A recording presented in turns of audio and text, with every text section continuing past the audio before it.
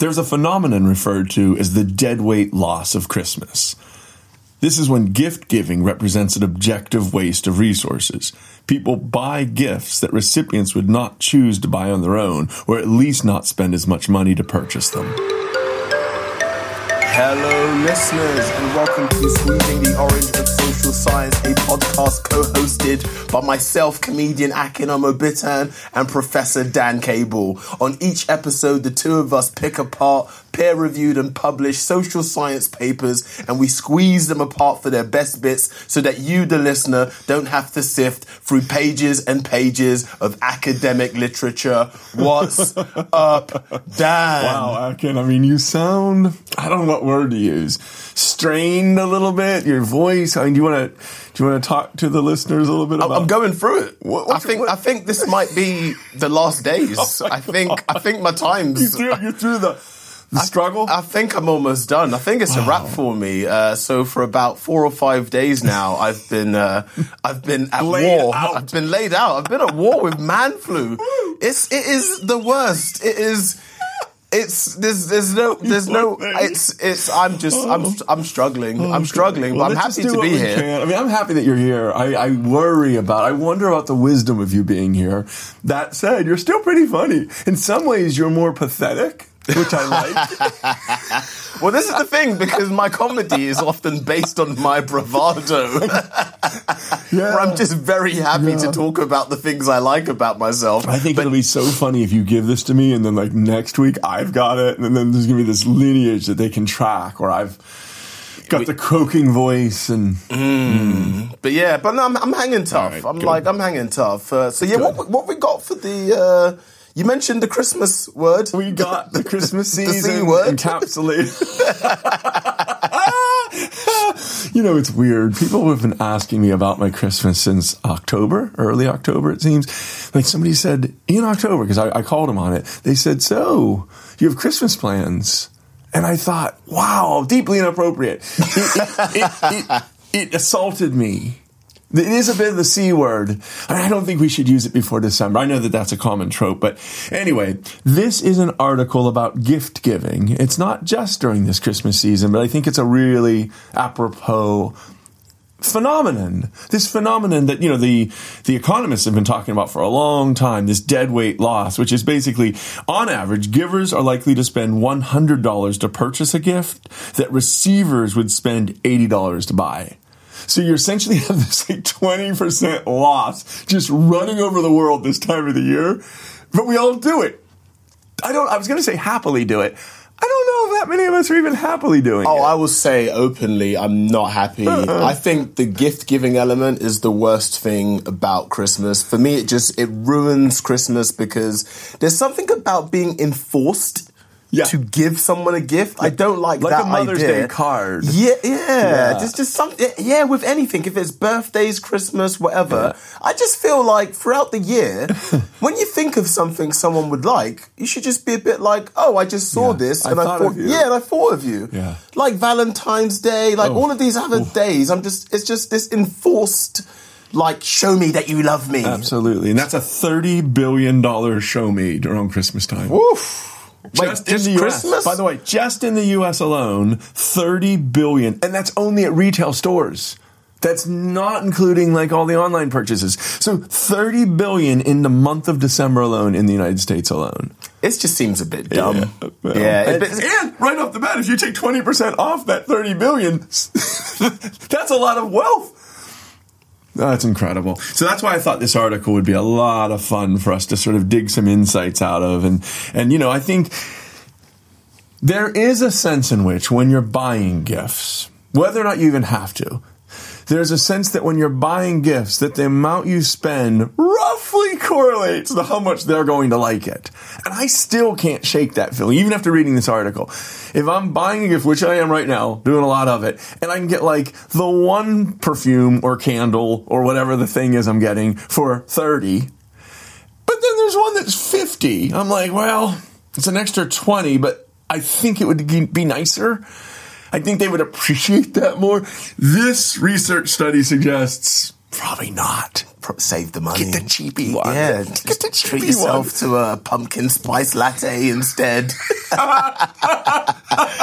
So the article that we have is titled "Money Can't Buy Love: Asymmetric Beliefs About Gift Price and Feelings of Appreciation," and the authors are Francis Flynn and Gabriel Adams. Is that Gabriel? That's Gabe. Is that Gabe? Yep. Yes, I said Hi, Gabriel, Gabe. but that's Gabrielle. Gabe was a professor here for quite a while. Oh, So- here at London Business School. That's right. Oh, cool. That's right. Oh, nice. Over at Virginia now. Oh, okay. Oh, so jumped over to the States. That's right. So she can spend billions every Christmas. Join the masses. But yeah, so we can dive into it. So I guess we've explained this idea of how gift givers expect that the more money they spend on a gift, the more it will be appreciated.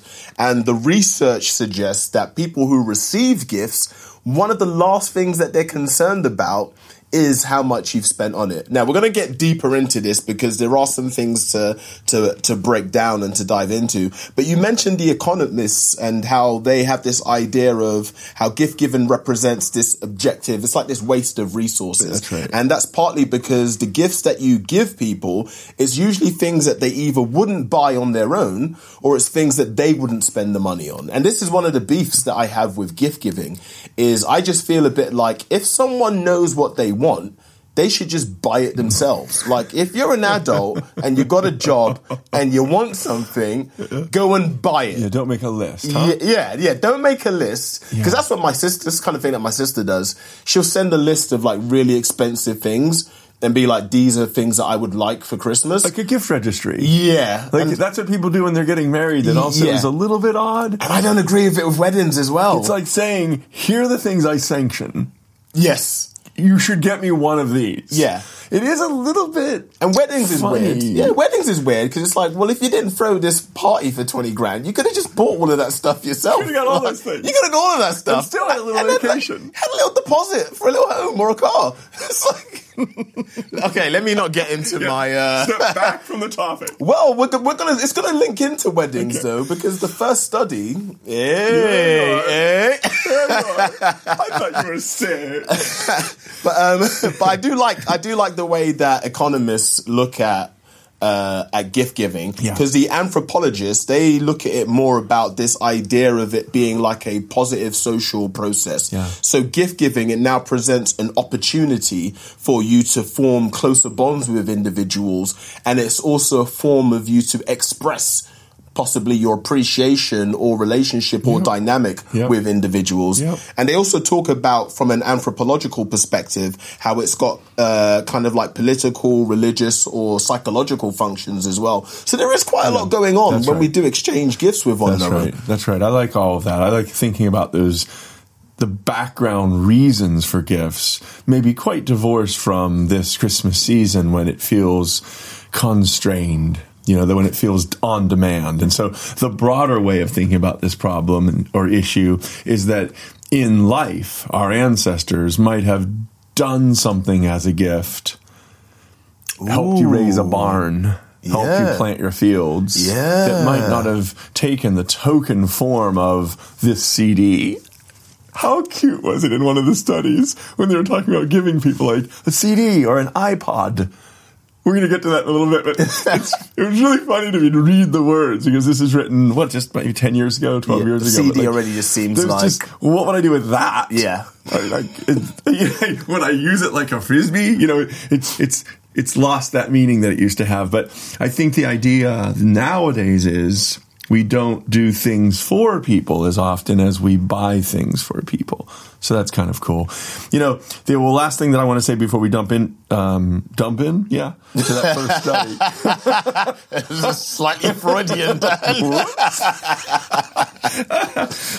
Is just call attention to this idea that in one of our recent podcast episodes, we looked at how it's sometimes hard to be knowledgeable about somebody's performance, including our own. Yes. And this is one that kind of brought some of that up for me again because, we're all gift givers and we're all gift receivers. And so you wouldn't think this disparity would be there. I mean, at some meta level, it's like we ought to have the insight to know that when people buy us junk, we're like, that's just some junk, and I bet they spent a lot on that junk. It's like we don't make that logical leap. We do think, oh, that's not that nice, but then when we're buying it, we're like, I'm sure they'll really appreciate what I'm getting. So there's some egocentrism that I think is built into this study, the phenomenon under this study that also has come up in that one around kind of unconscious ignorance. Yeah.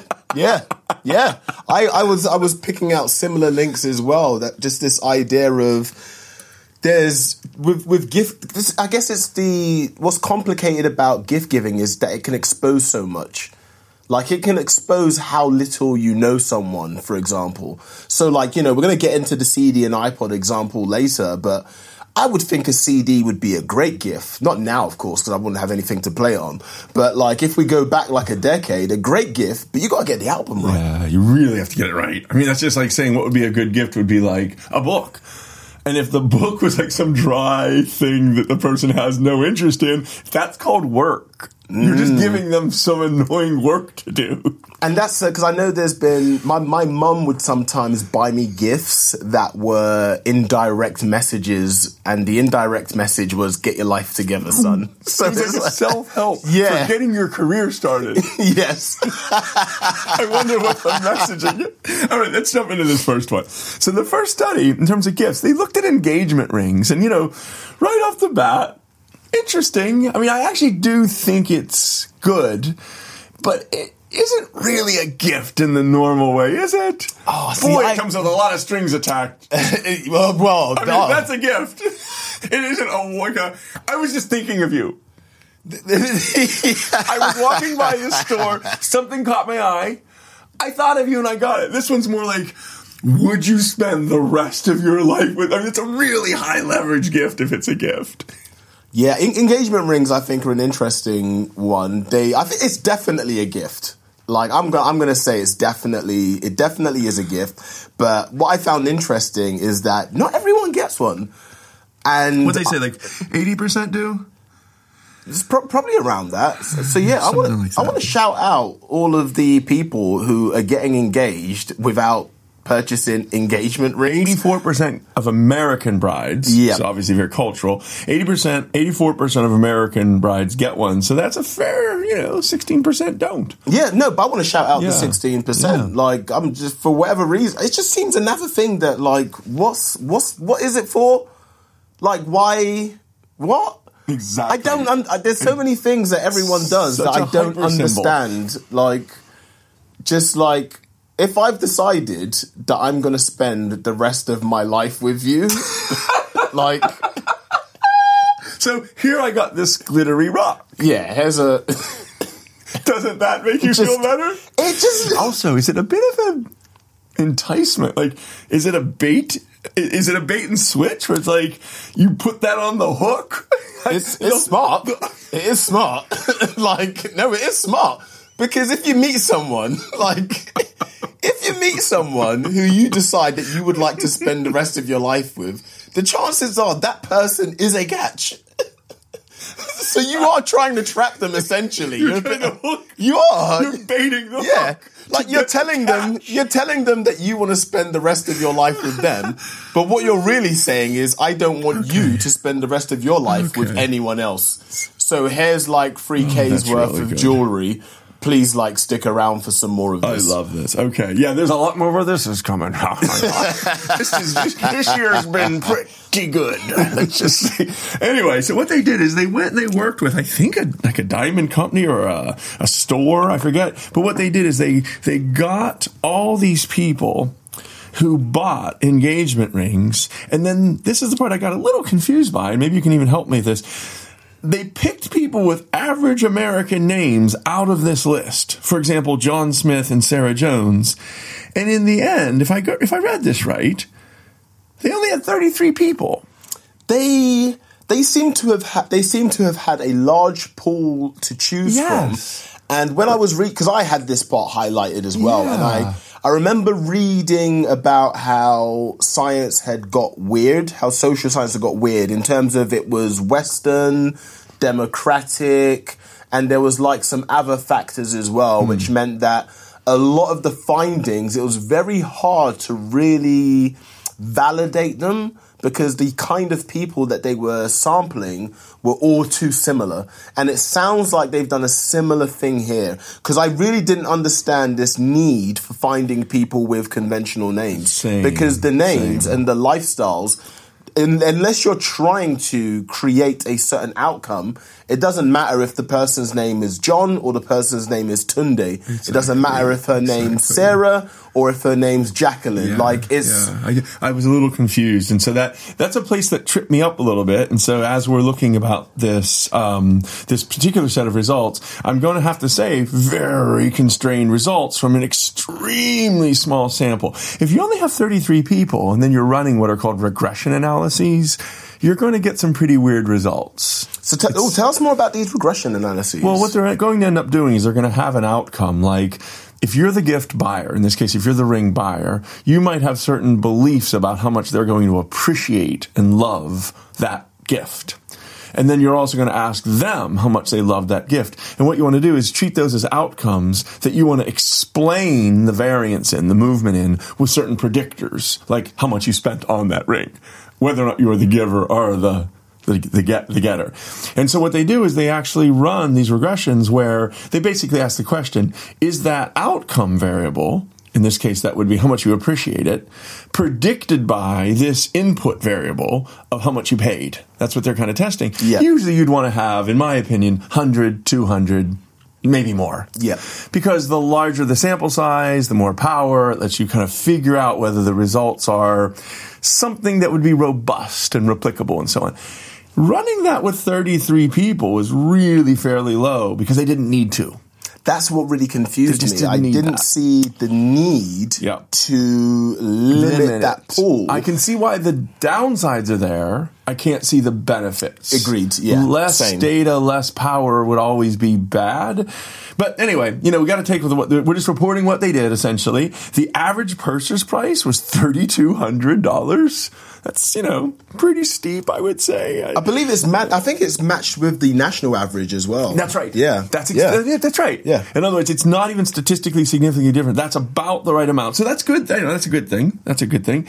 And then to capture how much people appreciated it, first off, isn't it funny? They had to really assure the participants that their answers would not be shared with their fiancés. That gave me a smile.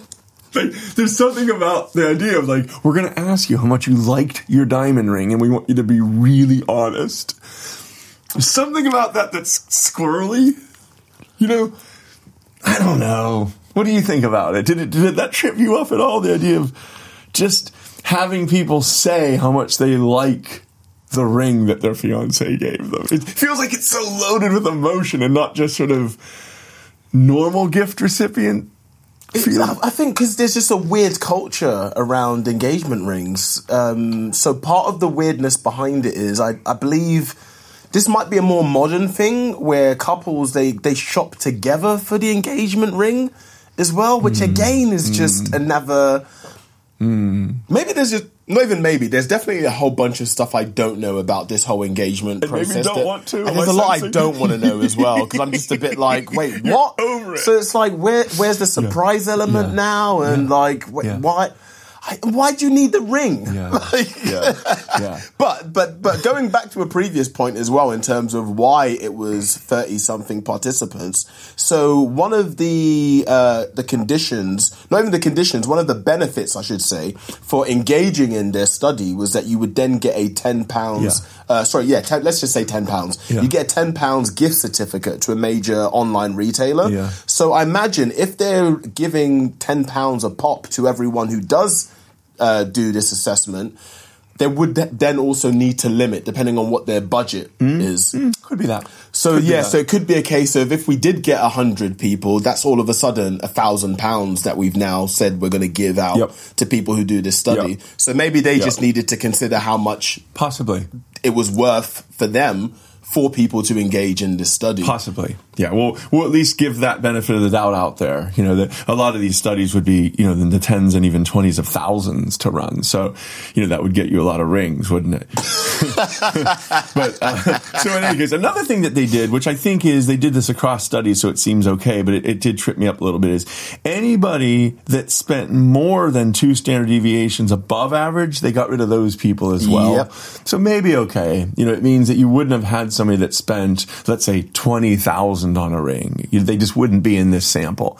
And that may be all right. You know, it's a decision that they made. But anyway, what they then did after saying, like, we're not going to tell anyone, they then had each participant answer 4 questions. So, like, women were asked, like, to what extent do you appreciate the ring? Do you feel grateful for the ring? Do you feel thankful for the ring? Do you feel pleased? So it's just ways at getting their psychological or emotional reaction to the ring. And then they also flipped it and asked, in this case, the guys, the gift givers, like, how much do you think that she'll appreciate it? I guess that's a very gendered study as well. I didn't think about that until now as well. But in this case, that's what, there were only 33 people, and that's kind of what it was. And so they would ask these these guys, like, do you think she'll be grateful? Do you think she'll be thankful? And so on. And so that's kind of like the setup. And a quick way to kind of look at what they found is that they just found that the givers directly correlated the money with how much they'd appreciate it. But for the receivers, that wasn't the case. That how much they spent didn't correlate with how much they liked it. Yeah. And yeah, I mean, that is kind of a pretty big deal. It's a big find, and it is a big deal as well, because one of the other things that they found in here is that the average price reported by men, in terms of the average price that men reported that they spent on engagement rings, was around $2,800, give or take some dollars. And then the average price women reported in terms of what they believed their rings to be worth was more closer to like $4,000. That's right. Which again was kind of like this weird disparity between how much they think their rings are worth and then also how much the dudes are like, yeah, I think I spent like a couple grand. Got it on sale. Yeah, it's like I haggled. I mean, that was the rack rate. But no one pays the rack rate. You have to understand, hon, I'm very influential. I mean, you're marrying me, aren't you? Witness the fact that you are marrying me. I'm pretty persuasive. So, yeah, I mean, they did want $4,000 for that ring, but I got a little something off. I got myself this nice fancy bracelet as well. But like, because like even with some of the... Because their findings raise like loads of questions for me as well, because they removed some of the findings because the rings were either too expensive or too cheap. But like, I feel like those should be included. See, that's the thing. And the reason why I say that is because you're like, if we're looking at what the average is in terms of, let's say the average ring is $3,000. But someone else's lifestyle greatly exceeds that. So for them, a $3,000 ring, it's like, I don't even want to look at that. Exactly. But that's just because they earn considerably more. And the opposite's also true. And the opposite's also There's true. some people that, $100 for a ring. I mean, that guy save up a year. Yeah. And this study just says, well, we're not looking at them. Yeah. So a couple of issues, you know what I mean? I actually feel maybe that wasn't the strongest out-of-the-box study on such a cool topic. So why don't we jump to the next one? Let's do it. They essentially found a very, expected and interesting finding, which are the guys who thought the price would affect how much they liked it were wrong, essentially. And they should have just spent less. That's the first finding. Second one, they looked at birthday gifts. And this one, they at least had a bigger sample, 237 adults. And then they again kind of said, we fill out this survey in exchange for a $5 gift certificate.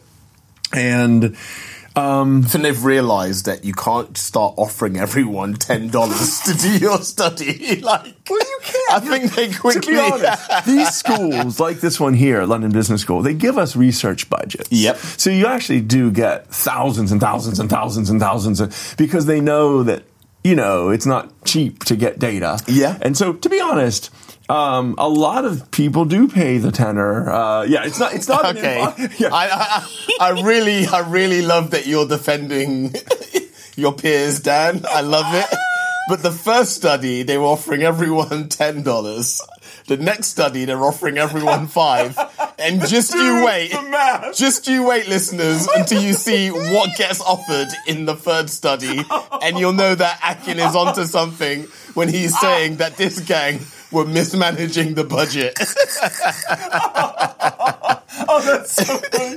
Okay, so anyway, on this $5 gift certificate study, what they then did is they basically said, I want you to think about a gift really hard. I think that they had them, like, if I'm not mistaken, they basically said, we want you to cogitate and ruminate on a specific gift that you actually were given. And, like, then you were supposed to think about, like, how much did you feel grateful for that gift, and how much did you appreciate, and all this sort of stuff. So it's essentially asking the same questions on appreciation, but now instead of it being an engagement setting, it's a birthday gift setting. Is there anything else you would add to that in terms of the setup? Well, the other thing that I'll add, they say that they wanted to exclude any gifts that were like cash, gift cards, or gift certificates as well. So it wanted to be an actual gift, like a thing that you were given. Yep. So ideally, something that someone had thought, oh, this person would like that as a gift. This pen. Or, this, whatever it might be. This pony. From pens to ponies? Okay.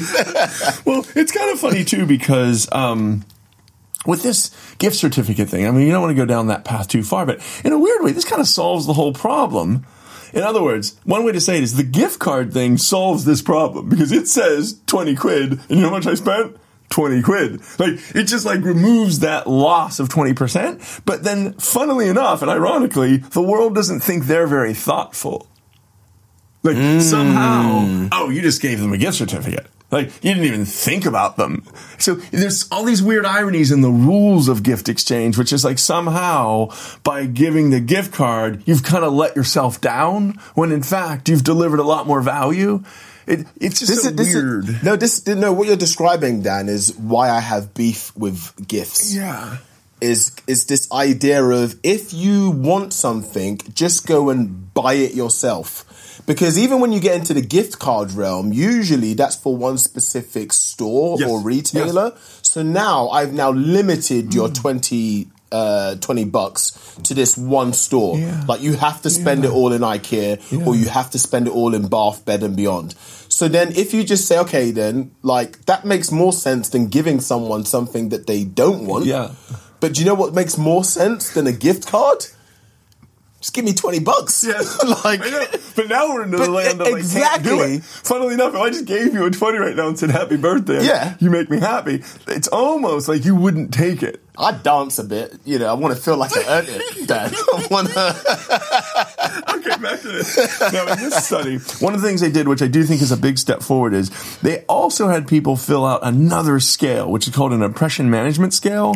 So they would answer items like, I never take things that don't belong to me. And, like, we all take things that don't belong to us. But the thing is, you may or may not be willing to admit that. And so what happens is they're able to measure how much you like to manage impressions in your reporting, and they pop that in as what they call a control variable. That does help, because it means that all the worries that I had a little earlier about, like, are they really going to tell the truth? It abates that a little bit. It relieves that error a little bit. So that's a good thing. And what they again found is there was no main effect of gift price. In other words, paying more doesn't pay off. And so they kind of replicated it in another setting.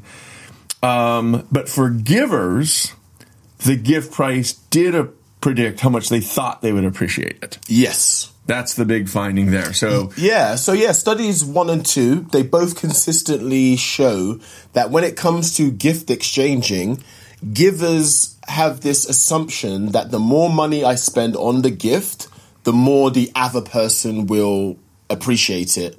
And gift receivers are less concerned with how much was spent on the gift. Yep. And what is so interesting in this study, in study 2 and in study 1, is so with the rings, we found that the dudes were spending probably around just shy of $3,000, but the assumption was that it was closer to 4. And then with this study as well, we find that when they were asking the gift givers, how much they had paid for gifts that they had given recently, the average was about $105. However, when they were asking gift receivers how much they assumed the gifts that they received to be worth, the average was about $148. Same kind of finding. Yeah, so people Pretty are consistent. appreciating, when people are getting gifts, they're putting even more value on it than what the givers assume they are. Yeah. But they're also less concerned with how much it costs. Yeah, it's not that they're mad about you spending the money. It just doesn't have an effect. It's not a predictor of how much they appreciate and like and whatever value that gift. And so that's, again, on the face of it, that's an important finding. It really is important to kind of lay it out there and say, you probably are better off just spending less money and having a, hang time with the person or something like that. If it's a friend or someone you love, go hang out with them and worry a lot less about going to the 6th store to find the perfect gift or something like that.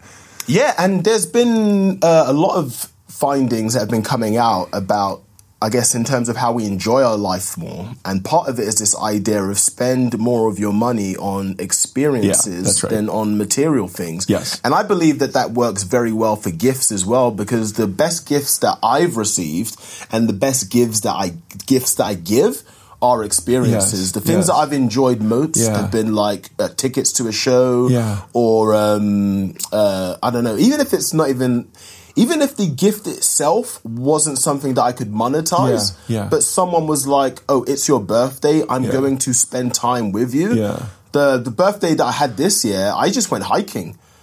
And it was just myself and someone else. We went hiking for the day. And for me, that was like the best gift, because it was like, no, this is what I I would like to do, is to just like be outdoors. You've actually just helped me with another thing too, Akin. You may have just cracked the whole code on this study. Get this. It might be that when you think about what the person really wants, and then you give them what they really would want. That might even be a gift, by the way. It might be, as you said, it's a CD, but it's their favorite one that they haven't gotten yet. It just came out. You'll find the cost is not greater or lower. It's not about the cost. It's about the personalization of that gift. Yes. And so it might be that the personalization of the gift is the thing that makes this not work by price. It makes the data not be predictive, because it's not how much you spent. It's how unique and personalized that gift is.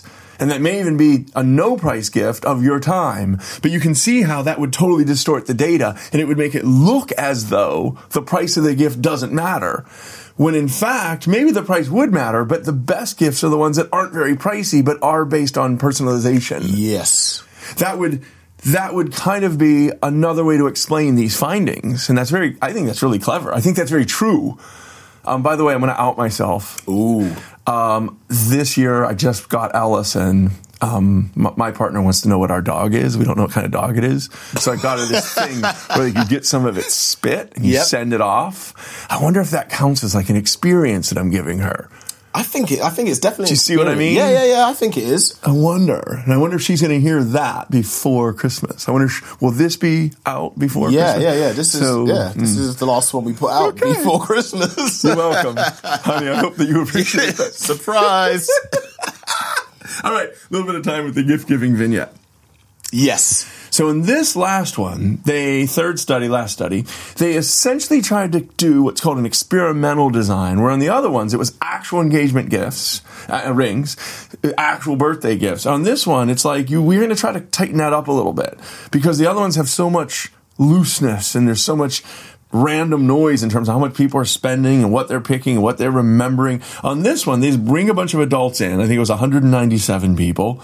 And this time, they're getting one of 4 gift certificates. They're not even getting one of 4. Now, this is why I was saying earlier, they should have been throwing money around earlier on, because now we get to study free. And they've got like, what is it, 197 people. And they're like, you know what? Now we got 4 gift certificates. They're all worth $50 each. And we're gonna... we're gonna just put you guys in a lottery. So you're just gonna have a chance of winning one of 4 of these gift certificates now. You get this sense that like they're at the end of their budget. They got to do one more study. It's like, well, what do we got left in there? I don't know. We paid $1,000 for the first one. Well, these people are just going to get $1 on it. Anyway, okay, let's move on. But let's not move on too quick, actually, because this is like really interesting in terms of but it's really interesting in terms of like behavioral science, because like with these 200 people, they might not necessarily do this study for $1 each, but these 200 people would do the study if to have a chance of 50. Yeah. So they know that they might get nothing, and most of them are getting, so about, 197 people. So 193 of them are getting nothing. But 4 of them are going to get a $50 gift certificate. Which they'll spend on somebody else. But that's quite interesting in terms of, I guess, like, behavioral science and how you can kind of, like, present incentives for people to get engaged in things. It might be a game. Like, it's kind of fun to be in a lottery. I think it is. The chance of winning 50 is way better than getting, like, 2. Totally, yeah. All right, back to this thing, because we're going to run out of time. Imagine that you have just graduated from high school. Your family has decided to celebrate by hosting a party after the commencement ceremony, to which they invite many friends and relatives. At this graduation party, this person was nice enough to bring you a graduation gift. When you unwrapped it, you discover a CD or an iPod. Take some time and think about this CD or iPod. And that's the part I thought was so quaint. Like, just even the word iPod now, it's just like, it like beckons an earlier day or something. You know, a little iPod with a little scroll thing. Yeah. Remember? Yeah, that's pretty insane. It's weird. Like, that feels like old tech. You know? Yeah. Like, I wouldn't even like use one of those. Well, I remember probably like about 5 years ago, I probably still had an iPod. And I remember talking to someone about it, and they were like, why don't you just use your iPhone? And I was a bit like, nah, because that's not for music. That's like just for my calls and my texting and like for sending people pictures that they didn't ask for. Like... And then I got my iPod for my music. And they were like, dude, that doesn't make any sense. And then 5 years later, I'm like, what would I do with an iPod now? Like, it doesn't like a museum, I know.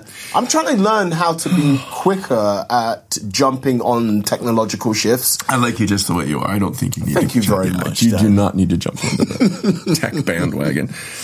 All right, so then what happened was they answered those same questions: how much you appreciate it, how much did you feel grateful, and all this stuff. Gift givers did the whole thing. They did the whole thing or whatever, where they said how much you think they would like it and blah, blah, blah. So what they basically did is they assigned people to either be the gift giver or to be the gift recipient. Yes. And what's nice about this, for real, is that does insert real clinical control, methodological control. Ooh. Because, the thing is, it's not any gift. It's a CD or an iPod, and I'm telling you which one. Yes. You don't get to think, how much would I spend on it? It's more like, it's this item.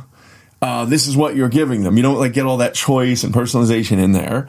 And then you're asking them both how much, like, I would appreciate getting it, or you think they would appreciate getting it. Yeah. So we have like one of these 2x2 matrices again. So you have giver, receiver, CD, That's it.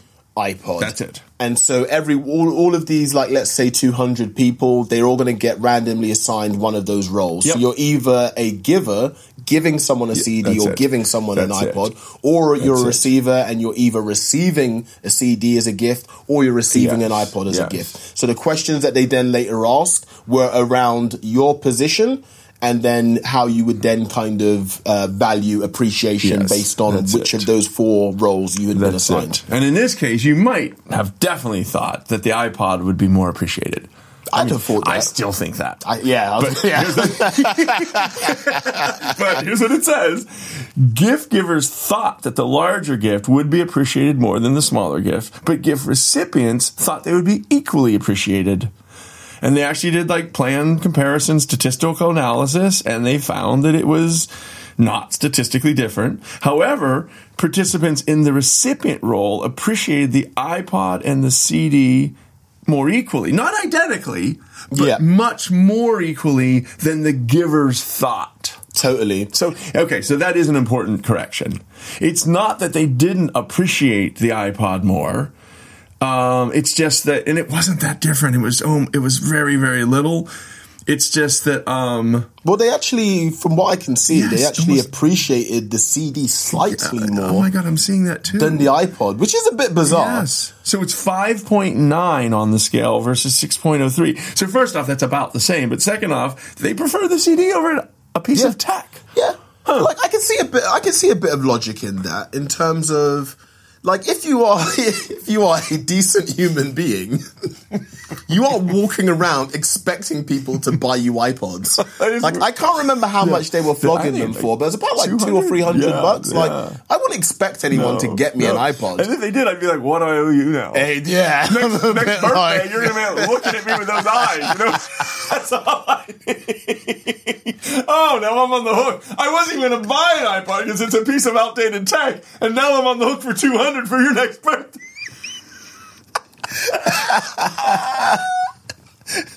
At least the CD I can throw to my dog.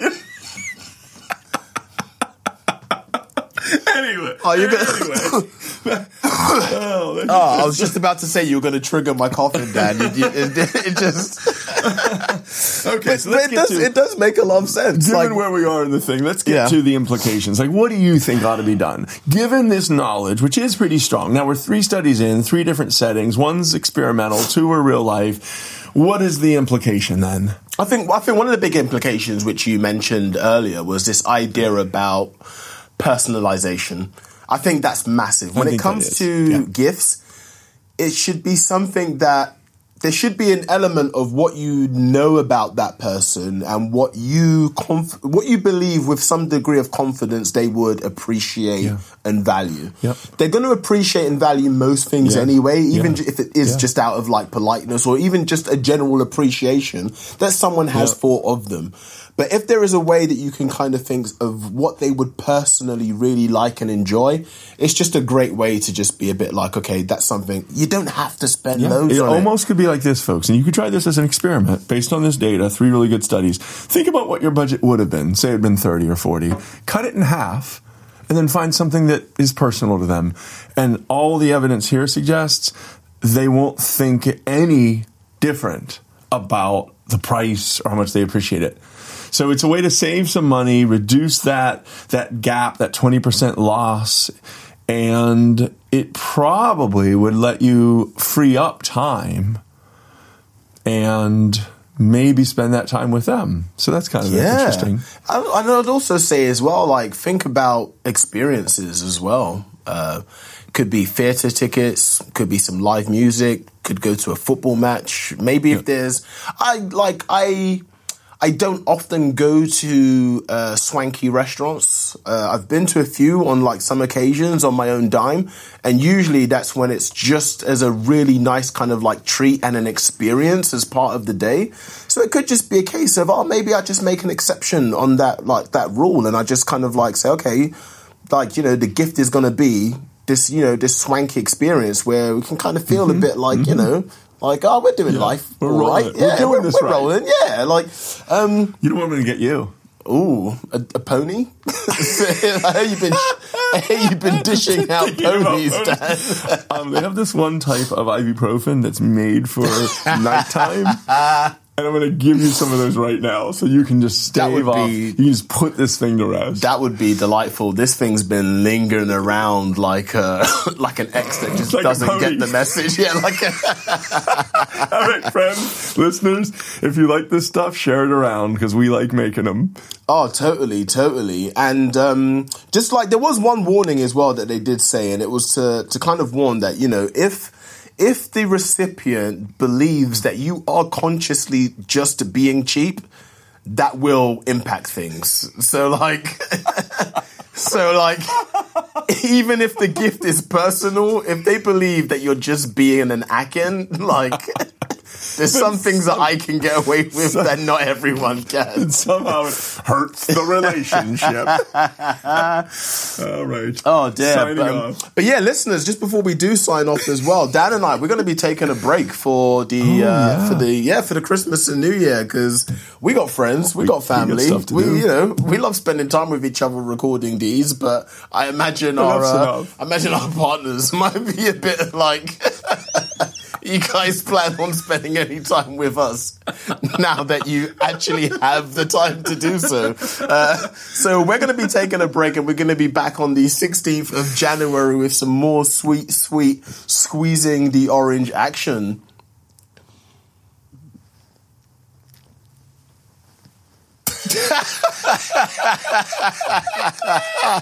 Thank you very much for rocking with us, listeners.